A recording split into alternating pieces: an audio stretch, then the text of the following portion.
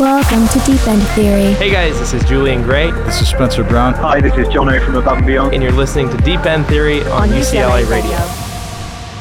Welcome back and thanks for tuning in. It's me, Valid, and I'll be hosting today's edition of Deep End Theory. And as for my partner in crime and co-host Leslie Snipes, he's off on summer vacation, but do not worry, he will be back for the next episode. But in any case, we're very, very excited for this installment, and our guest, we find him to be very relatable as a person, and we've noticed him early on and have been following his steady and dominant climb since. His first name is Michael, and he goes by the moniker of Enamor and produces in genres of house, more specifically the blend between progressive and deep house, but a bit of techno and tech house. And he's also released a lot of work on major progressive house labels like Anjuna Deep, This Never Happened, Yoshitoshi, Mousetrap, and even Zero 3. Originally from Washington, D.C., where he first made a name for himself as a DJ at local clubs. And those experiences eventually led him to tour with Lane 8 as well. Now, for those excited, you can also catch him in LA this Friday, September 13th, where he'll be performing at Sound Nightclub alongside Dennis Horvat. And with that, Enamor, welcome to the show. Yeah, glad to be here. With all the accomplishments you've had so far up to today, can you take us back to the beginning of your journey when it comes to music? Yeah, so I've been musical my whole life. My parents put me onto the piano when I was like 6 or 7 or something and played for about a decade before switching to guitar. I was never that into piano. It was kind of forced on me. And then when I switched to guitar and started being able to play the songs that I actually listened to, like indie rock and classic rock, I got a lot more interested in that. So I've always had this music theory background. It's not incredibly strong. I'm by no means like a genius at it or with perfect pitch or anything, but I understand it. And when I started listening to electronic music, I think it really started with mashups as far as like my creations. But once I realized that I could make the sounds in an electronic song the same way I could with like a guitar in a classic rock song, that sort of flipped the switch for me. And that's when I really became passionate about making music. And I'm completely self-taught as far as electronic music goes. It's just been years of reading, practicing, watching videos, that kind of thing. Okay, so with a decent foundation, you were able to feed the fire by consuming any knowledge you were able to get your hands on. One thing about your mashups, because they are a fun way to experiment, but a bit difficult to create something of high quality that just works. And so I know how hard it is, but was there a particular mashup that you're particularly proud of? Not really. I think I would be a little embarrassed if those resurfaced, to be completely honest. Especially just because like I think the whole thing is so played out at this point. But there was I started in this program called like Traction. I think it wasn't Tractor. It was like something even more bizarre. But that was the mashup program that I used, and then I switched to Reason for I want to say 6 months before going to Ableton. And in that 6 months of Reason, I made a couple IDM like Flying Lotus kind of style songs that I think I'd be proud of. I don't know where I could find them. I think they're gone forever, but I remember playing them for some of my friends and they like couldn't believe that I had made them. So that was probably like the earliest I'd be proud of. Nice. And so mashups, that's one way you started dabbling in production. But what's the rest of the timeline and rest of the series of events that eventually led you to start creating full-blown tracks? I would say that I started experimenting with the mashup thing and like music production probably when I was 17 or 18, like the last year of high school. Going into college, the interest switched to DJing a little bit because that was right when like dance music was really taking off, like Afrojack and Avicii and all those guys were like blowing up. The DJing bug caught me first more strongly than the producing side of it. So I was DJing throughout all of college, a lot of open format, sort of an attempt to bring that dance music side and the more electronic sounds to like a hip hop kind of crowd, and top 40. So I was this open format DJ experimenting with production in my free time, but wasn't really that into it just because I wasn't that good at it. So it was harder to practice that when I also had to practice DJing. And that was actually, like I had gigs and stuff to work for. So all throughout college, that was pretty much the case. Not to go too much down a rabbit hole, but I did join a duo where the other guy was the producer, I was the DJ. I gave him production advice or feedback rather, but I wasn't actually making the songs. But we toured in a couple cities through like a friend of his, and that kind of introduced me to the limelight, so to speak. And that was, I think, 2013. And after that is when I sort of said, okay, maybe I should focus more on production because I've seen what's possible. Like I've flown to these cities and like played at these clubs. So I kind of got bit by the bug where it's like, if you don't produce, you're never going to really make a successful DJ career. You have to be both these days. So I'd say 2014 is when I started focusing more on production. But at that time I was graduating college. So I also was starting a new job. So I kind of had it on the side. It wasn't super focused on it for a year or two. And then I'd say by 2016, I said, okay, I don't want to do my day job for the rest of my life. I'm going to really focus on production. And I'd say that 2016 time was when I sort of went heads down for the next 2 or 3 years. And the Enamor project, I think, started like mid 2016, if I'm remembering correctly. So it's been around 3 years since I like started the Enamor project and really tried to focus and make it a real thing. So really, Enamor was a project that had its genesis towards the beginning part of the decade. And although you started releasing more tracks these last few years, what would you say to those who kind of feel like you've flipped a switch and seen your growth in the last couple years only? Would it be fair to say that your journey's been rather smooth and steady? Yeah, I mean, I'm extremely happy with how quickly it's happened. At the same time, people do say that a lot. They're like, oh, wow, 3 years, that's really impressive. And I subscribe to the mentality that time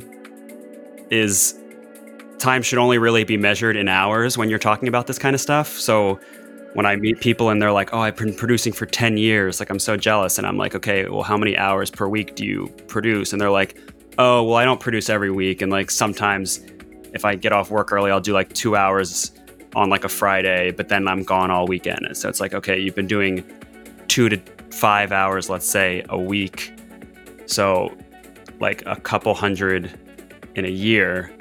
But I was going like 8 hours a day on the weekends and then like 3 to 5 hours a night during the week. So I think 3 years sounds like a short amount of time, but I think in hours it was a lot more time than you would think, if that makes sense.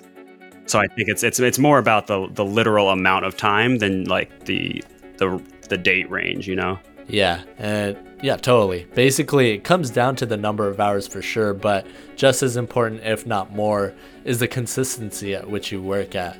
And you weren't putting in 20 hours one week where you, say, felt really inspired, and then once that feeling faded away, there's nothing being done for another 2 months. And I think that's the key, is to put a considerable amount of time in, but also have it reasonable where you can constantly have the same amount of work and progress being made week after week, where you kind of start seeing a set routine. And you mentioned 3 to 5 hours a weekday, 8 hours on a Saturday and another 8 on a Sunday. So if I do my math right, that's about 30 to 40 hours. And then you combine that with a full-time job, and that puts you at a 70-hour week already. And so that's basically you working like a startup entrepreneur. Yeah, I mean, there was a long period of time where I was definitely working equal time at my day job and producing per week. And I like didn't really have a life outside of it. I was lucky where a lot of my friends, firstly, they understood and they were willing to like accept that, but also that they are really into the scene as well. So when we did hang out, we were like at a show or something, which is almost kind of working because you're getting inspiration, you're like seeing what the DJ's doing. So all of my free time was really devoted to music in some way or another. Yeah, that's pretty smart. And so you controlled all the parts of your environment, and even your friends were actually playing a part in reinforcing your goals, when in a lot of cases factors like that often cause conflict and you have to choose one over the other and make compromises. Also, in a previous interview, you mentioned that you had specific goals to help you stay focused and stay on a path of progress. But where did you get this level of discipline and learn how to be so methodical with your time? Yeah, I think I've always been pretty self-disciplined. I guess up until college, I was kind of a class clown and wasn't super self-disciplined. So I guess I could say since college, I've been that way. But I'm think I'm unique in that way, where I can like see people having fun and just be like, no, I'm not going to go do that. So that's obviously helpful.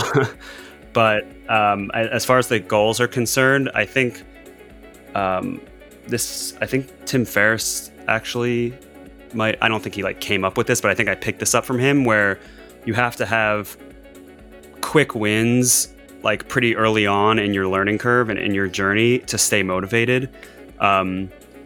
So I think for me, it was setting very achievable goals and super long-term goals, but making sure that there was like enough in between where I was constantly reinforcing the idea. So like getting a record on Anjunadeep was a long-term goal when I first started, but just creating a remix and sending it to the artist and having them respond, positive or negative, was a goal. Like something that's very easy like that. Or just playing one gig opening for like this random artist that I know comes to DC every year.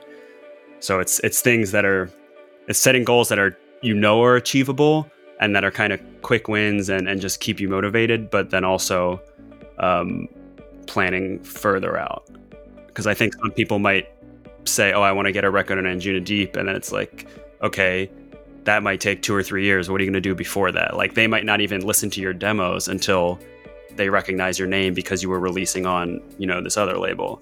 So I think it's about being honest with yourself and reasonable, and then also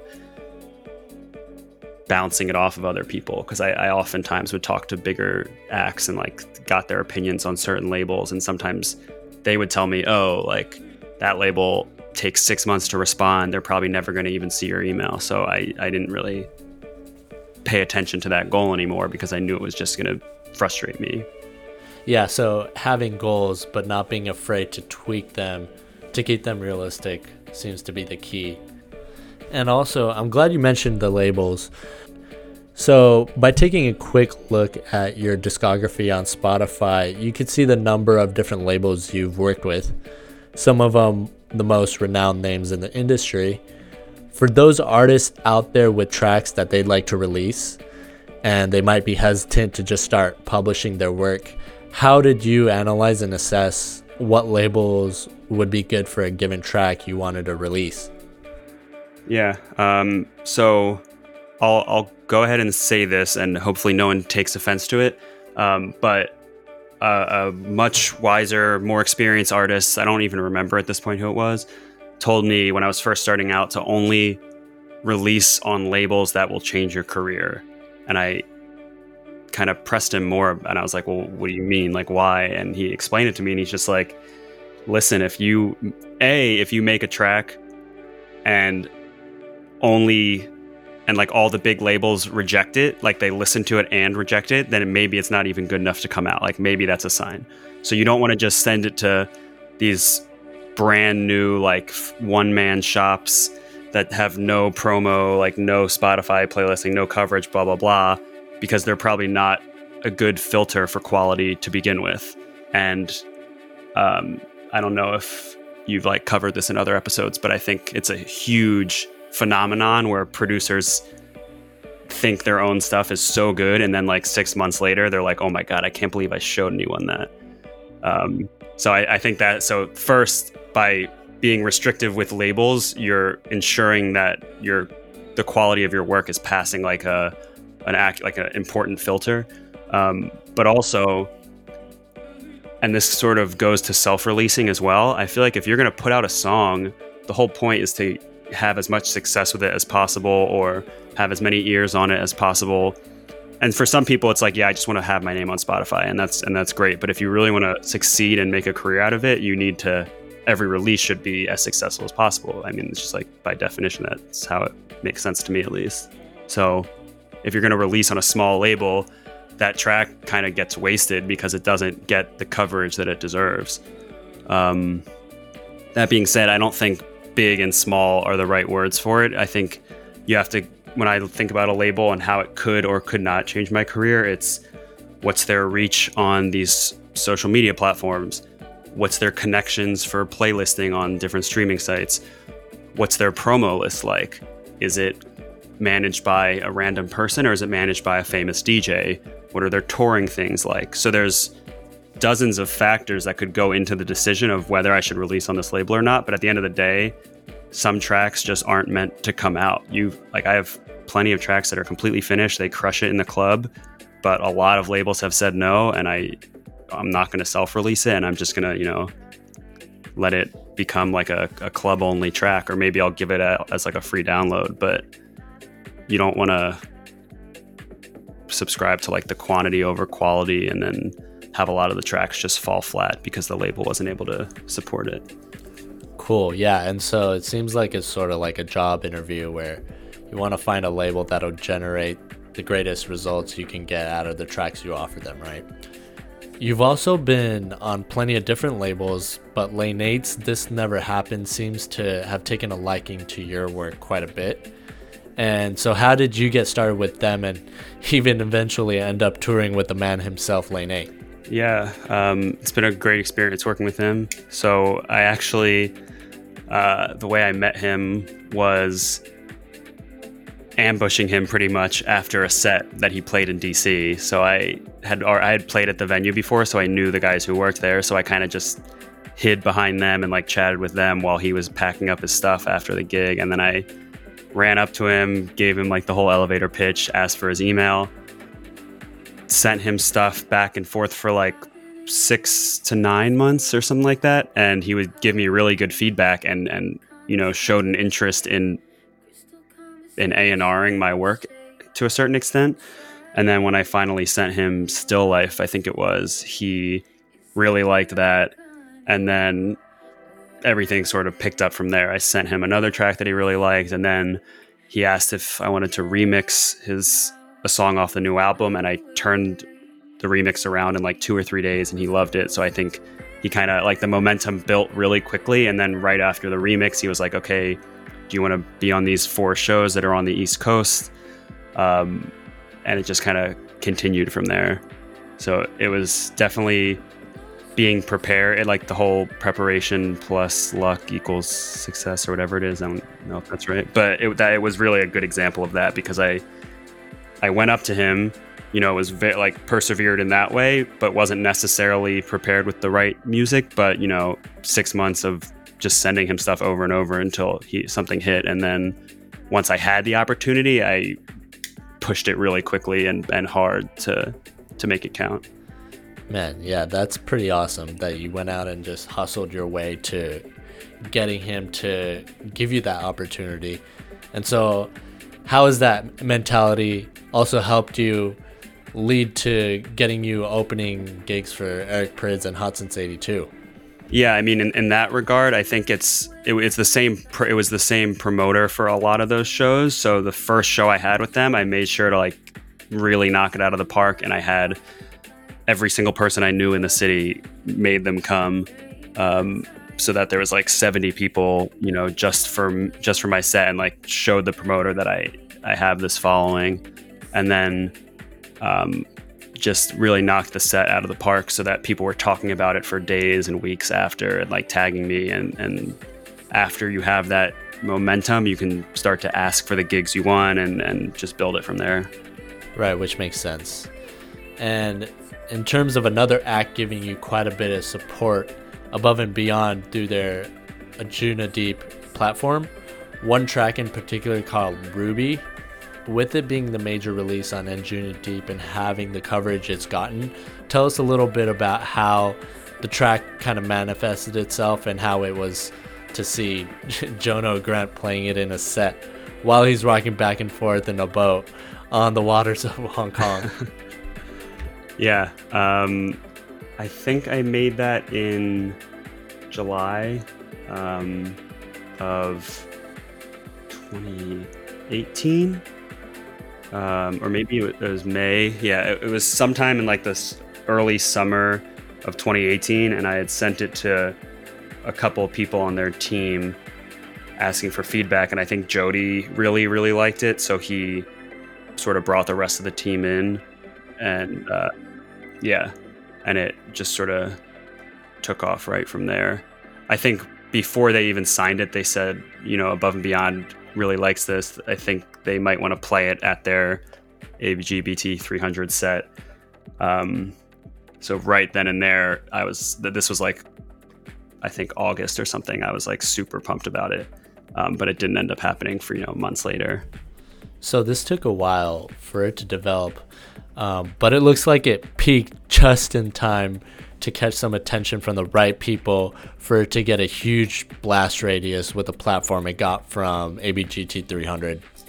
Yeah, totally. I think that release got as much mileage as it could have through that play, and then also just them using it as like the promo music for a bunch of their open air ads. And yeah, I was really happy with how that turned out. Cool. And yeah, for those listeners who are producers, you could check out the Ruby project file itself out on Sonic Academy, where Michael has a complete series explaining the construction of the track step by step.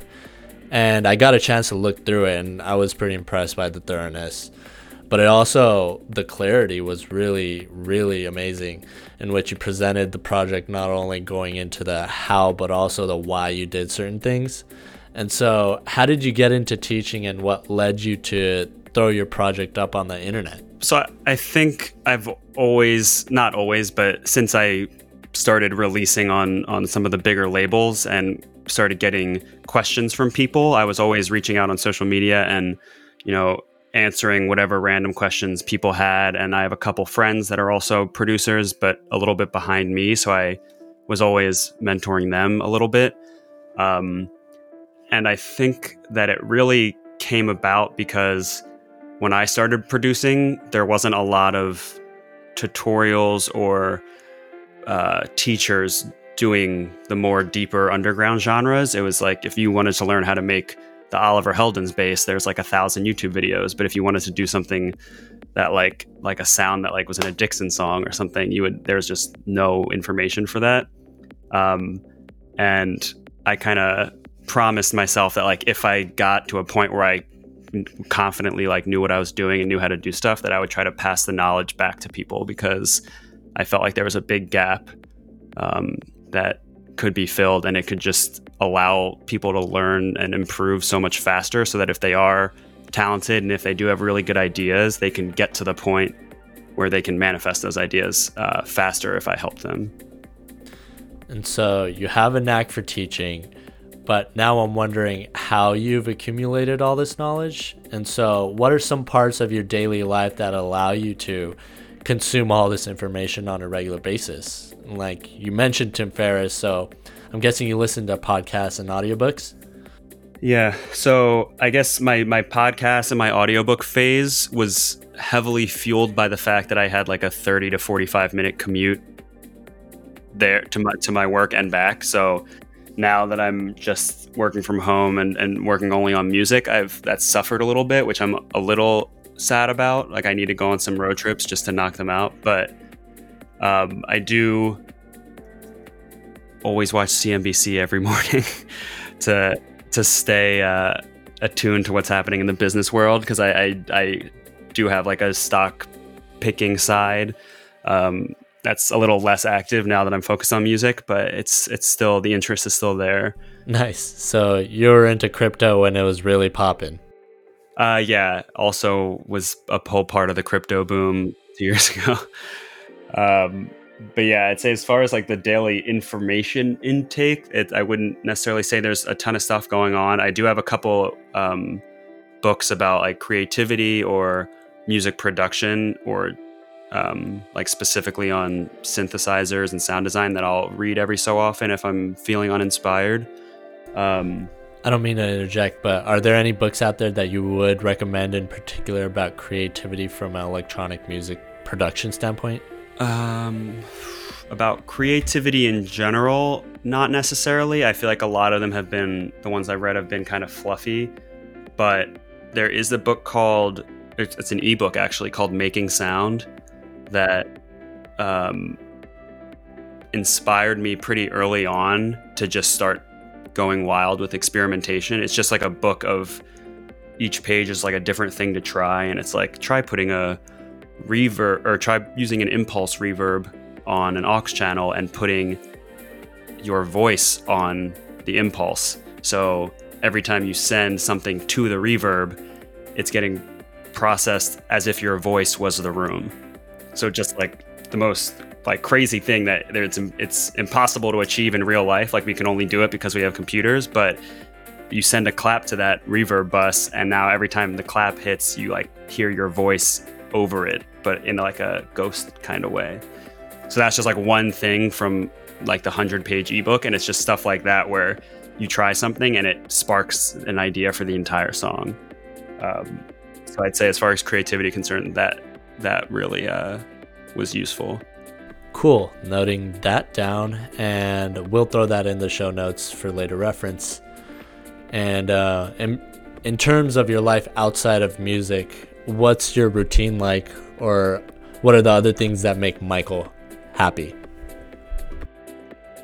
So I go to the gym. I try to go to the gym every day. I think that's really important for staying healthy and staying creative. I have a big breakfast. I always drink coffee. I think coffee is magical for music production. Like literally, caffeine is extremely important to my success when it comes to making music. But yeah, then I'll either go to the gym in the morning or afternoon, but I try to produce a little bit and then go to the gym and then come back, so it serves as like a break as well.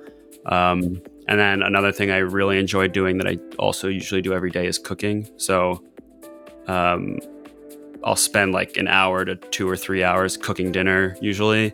And it's a time to break from music, but it's also sort of meditation for me, because I'm only focused on the cooking aspect, like what I'm doing at that moment. So it's in a way my form of meditation, because I'm not so good at the regular kind of meditation. Yeah, and I find that everyone has something that they like to do as a meditative measure for mental wellness, but it might not exactly involve sitting down and doing some actual meditation. Yeah, as long as you're clearing your mind somehow and like giving it time to rest, I think it's important.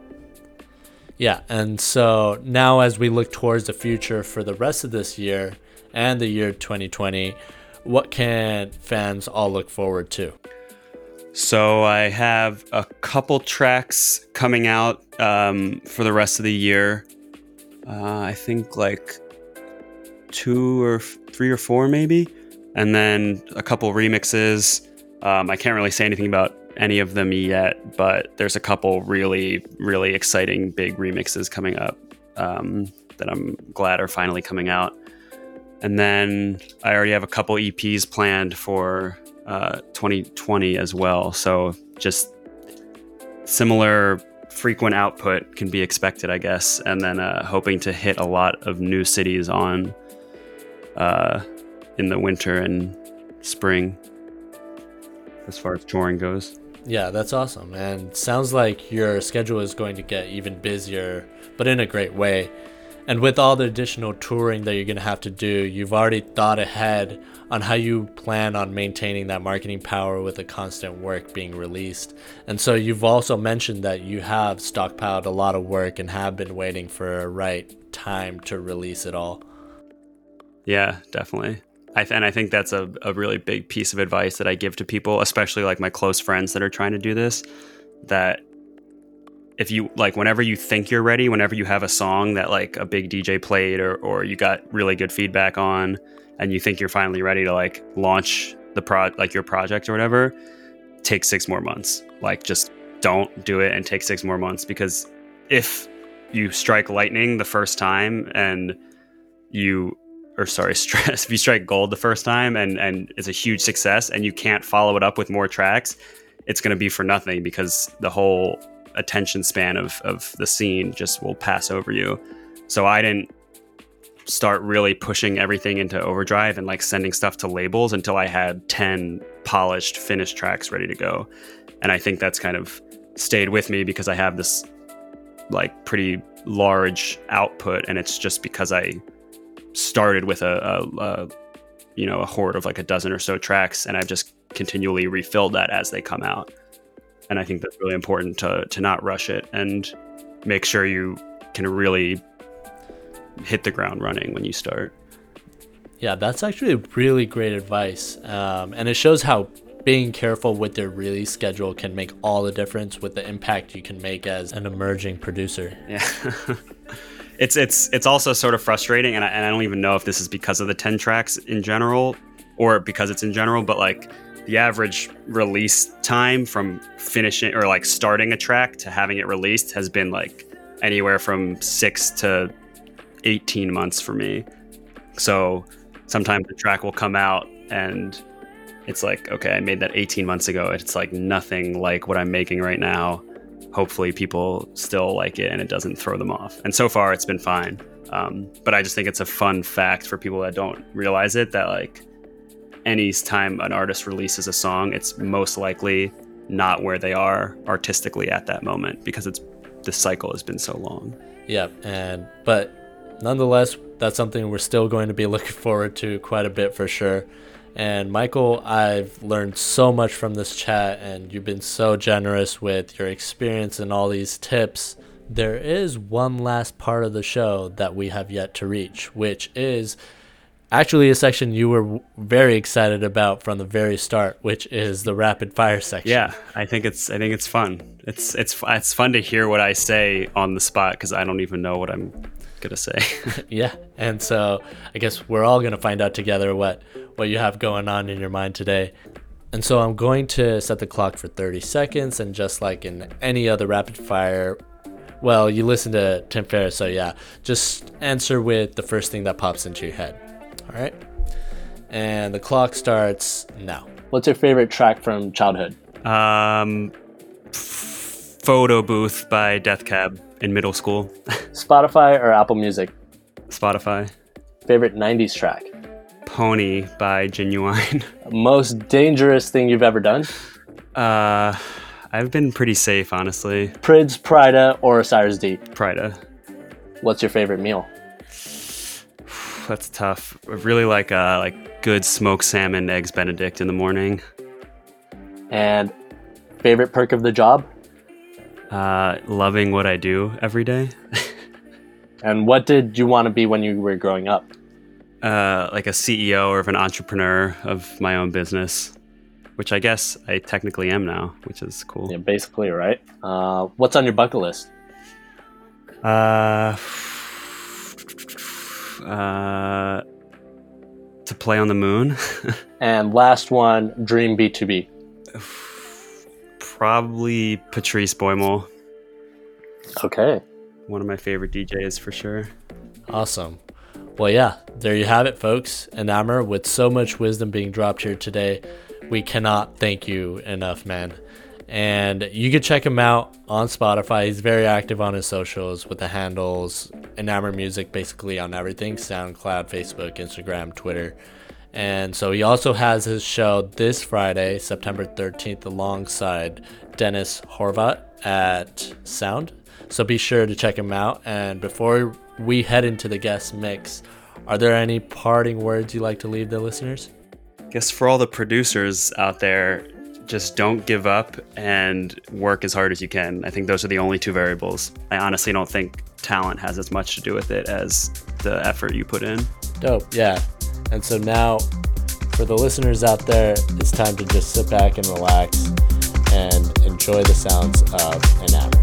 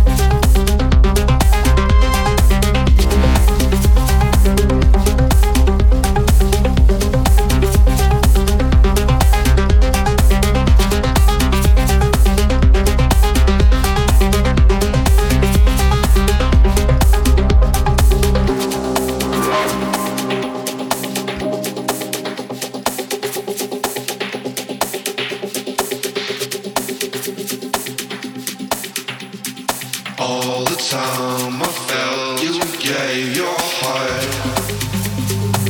I thought that I would do the same for you.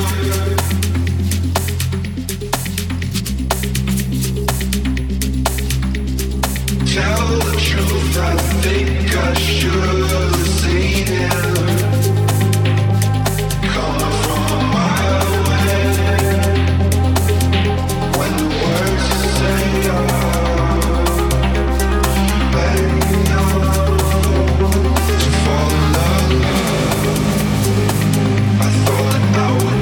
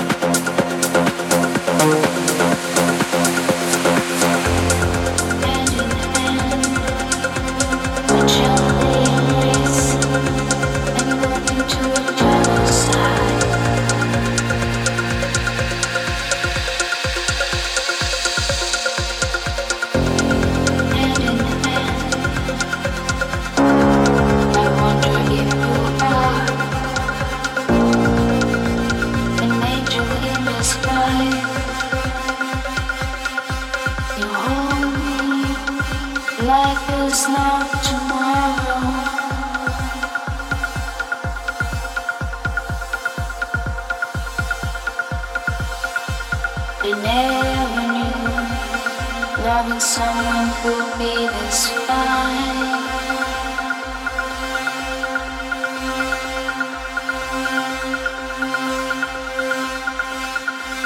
I look into your eyes, and this is when you hold me like there's not tomorrow.